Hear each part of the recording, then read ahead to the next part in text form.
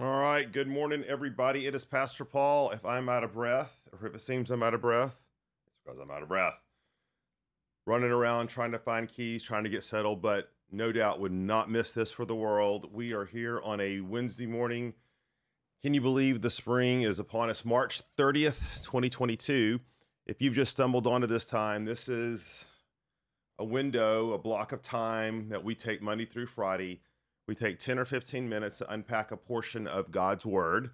And what we're doing this season is running concurrently with our series in the book of Romans. And so, obviously, Romans deep and wide and so much material there. We don't have time to flesh it all out on a Sunday morning during a sermon.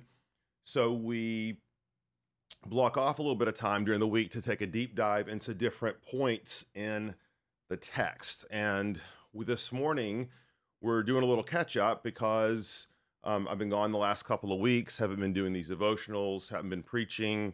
Ryan Williams was our guest preacher on Sunday, and he preached out of Ecclesiastes. And so what I'm doing is just reviewing a couple of texts that Pastor Scott and Pastor Rob preached on the last couple of weeks as we anticipating jumping back into Romans this week, Romans 8:26 through 30. And so I thought we would continue to camp out for a little bit on verses 12 through 17 in Romans 8. And let me read that passage again for us. And remember, last time we talked about this idea that adoption is the greatest blessing of the gospel. It's not the greatest truth. The greatest truth is justification, but the greatest blessing is adoption. Well, let's talk about another aspect of the Spirit's work here that we find in Romans 8:12. Paul says, "So then, brothers, we are debtors, not to the flesh, to live according to the flesh. For if you live according to the flesh, you will die. But if by the Spirit you put to death the deeds of the body, you will live. For all who are led by the Spirit of God are sons of God. For you did not receive the spirit of slavery to fall back into fear, but you have received the spirit of adoption as sons, by whom we cry, Abba, Father. The Spirit himself bears witness with our spirit that we are children of God, and if children, then heirs, heirs of God and fellow heirs with Christ, provided we suffer with him, in order that we may also be glorified with him." So Paul points us to this amazing reality here in these verses that for those who know Christ, those who are trusting in him, we are now indwelt with the Spirit of God. Now, this is a profound thing because we're not saying merely that God is with us or God walks alongside of us, although that's absolutely true. What we're saying is something even more profound, that God, through the Holy Spirit of Jesus, lives within us. And Paul is pointing to this amazing reality that, in fact, we have a moment by moment intimate communion and relationship with the God of the universe who lives inside of us. And Paul is pointing us to a couple of amazing things regarding this. All right. So he says, "For all who are led by the Spirit of God are sons of God." So by virtue of us being indwelt by the Spirit, we are sons and daughters of God. Now, Paul tells us here something interesting that might raise some questions in verse 16. This is what we want to focus on this morning. He says, "The Spirit himself," and remember, the Spirit is a person, part of the triune being of God. The Spirit is not a force, not a it. The Spirit is a he. The Spirit himself bears witness with our spirit that we are children of God, and if children, then heirs.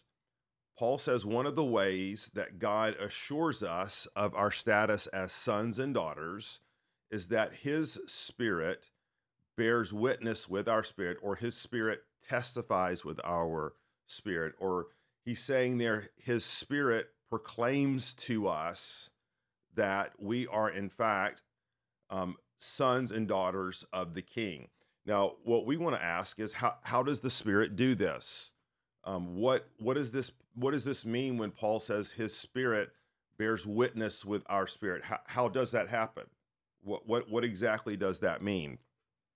And I want to take us back to the parable that we were looking at yesterday, the prodigal son. All right, so turn back to Luke 15 just for a second.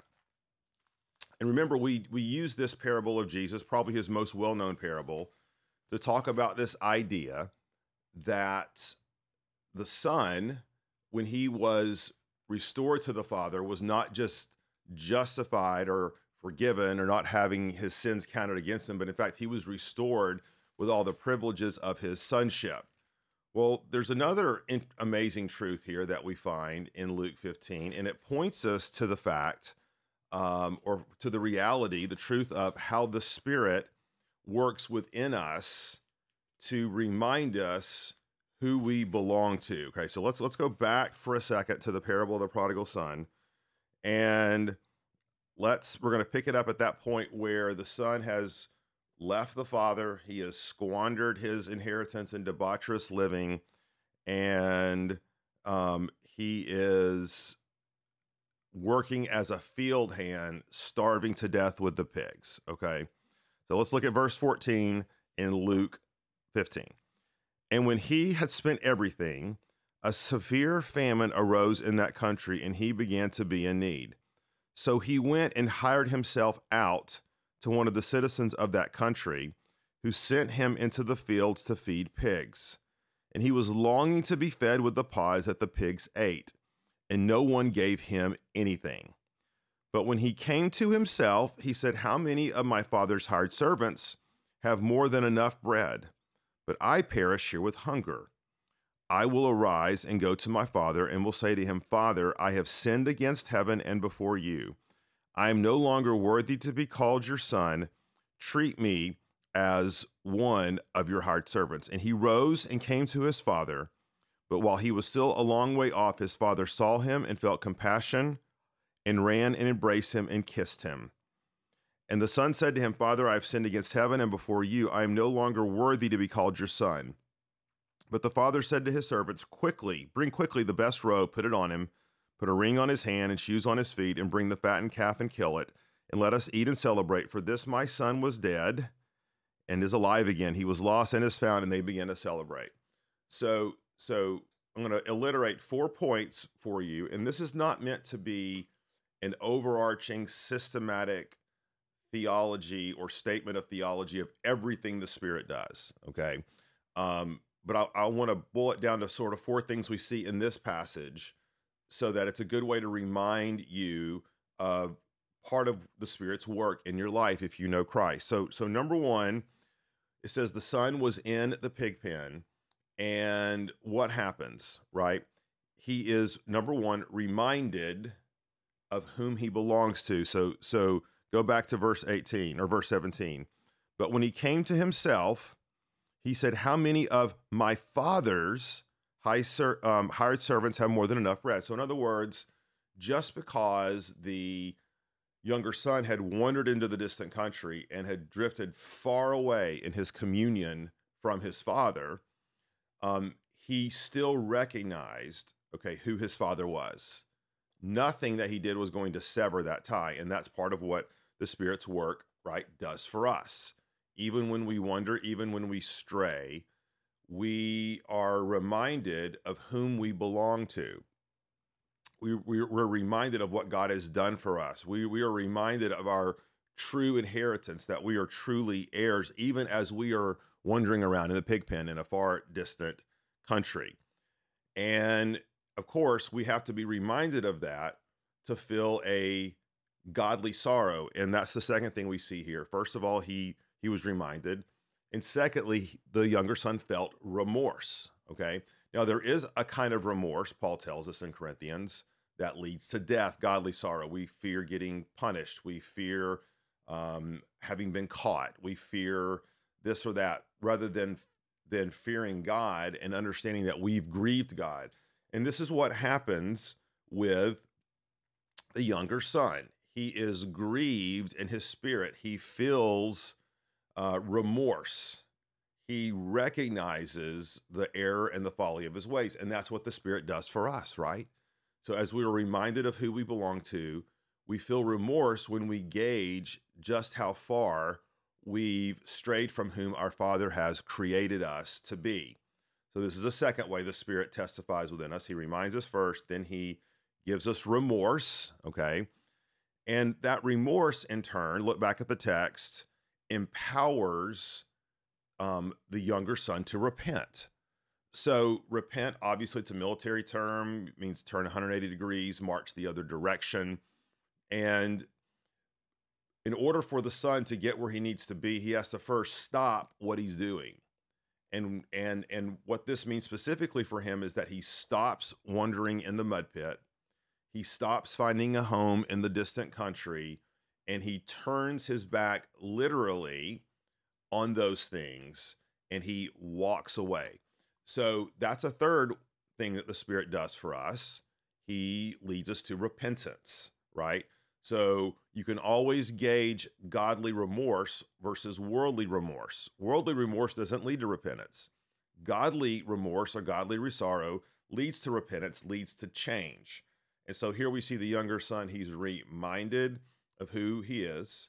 He feels remorse, and that remorse is in relationship to being separated from his father. And so he repents. He stops doing what he's doing. He turns the other way, walks away. But again, even that is not complete, right? Again, he could have walked away from what he was doing, but not walked to the Father. And that brings us to our fourth point of what the Spirit does. He empowers us to return to God.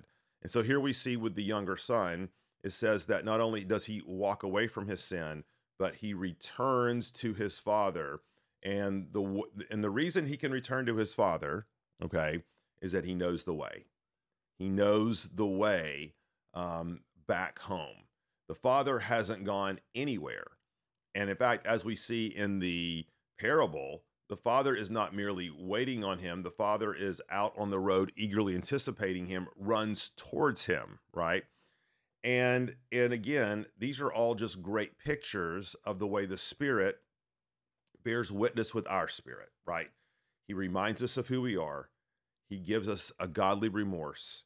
He empowers us towards repentance, and he enables us to return to the Father, understanding it was the Father who was the one all along beckoning us to return to him. And so, once again, there's many ways, many other theologically correct ways to talk about the work of the Spirit. We haven't talked about all of them. But again, I think we've gotten to the heart of what Paul is talking about here when he says the Spirit of Christ bears witness with our spirit that we are indeed sons of God. Okay, tomorrow we'll continue to journey through Romans 8 as we anticipate jumping back into that great chapter this coming Sunday. But I pray that the Spirit will lead you today and will bear witness with your spirit that you indeed belong to Christ. Let me pray. Lord, thanks for this morning. Thanks for the refreshment from your word. And now we pray, Lord, that you would bear witness with our spirit today through your Holy Spirit that we belong to you. In Jesus' name we pray. Amen. Thanks, everybody. See you tomorrow.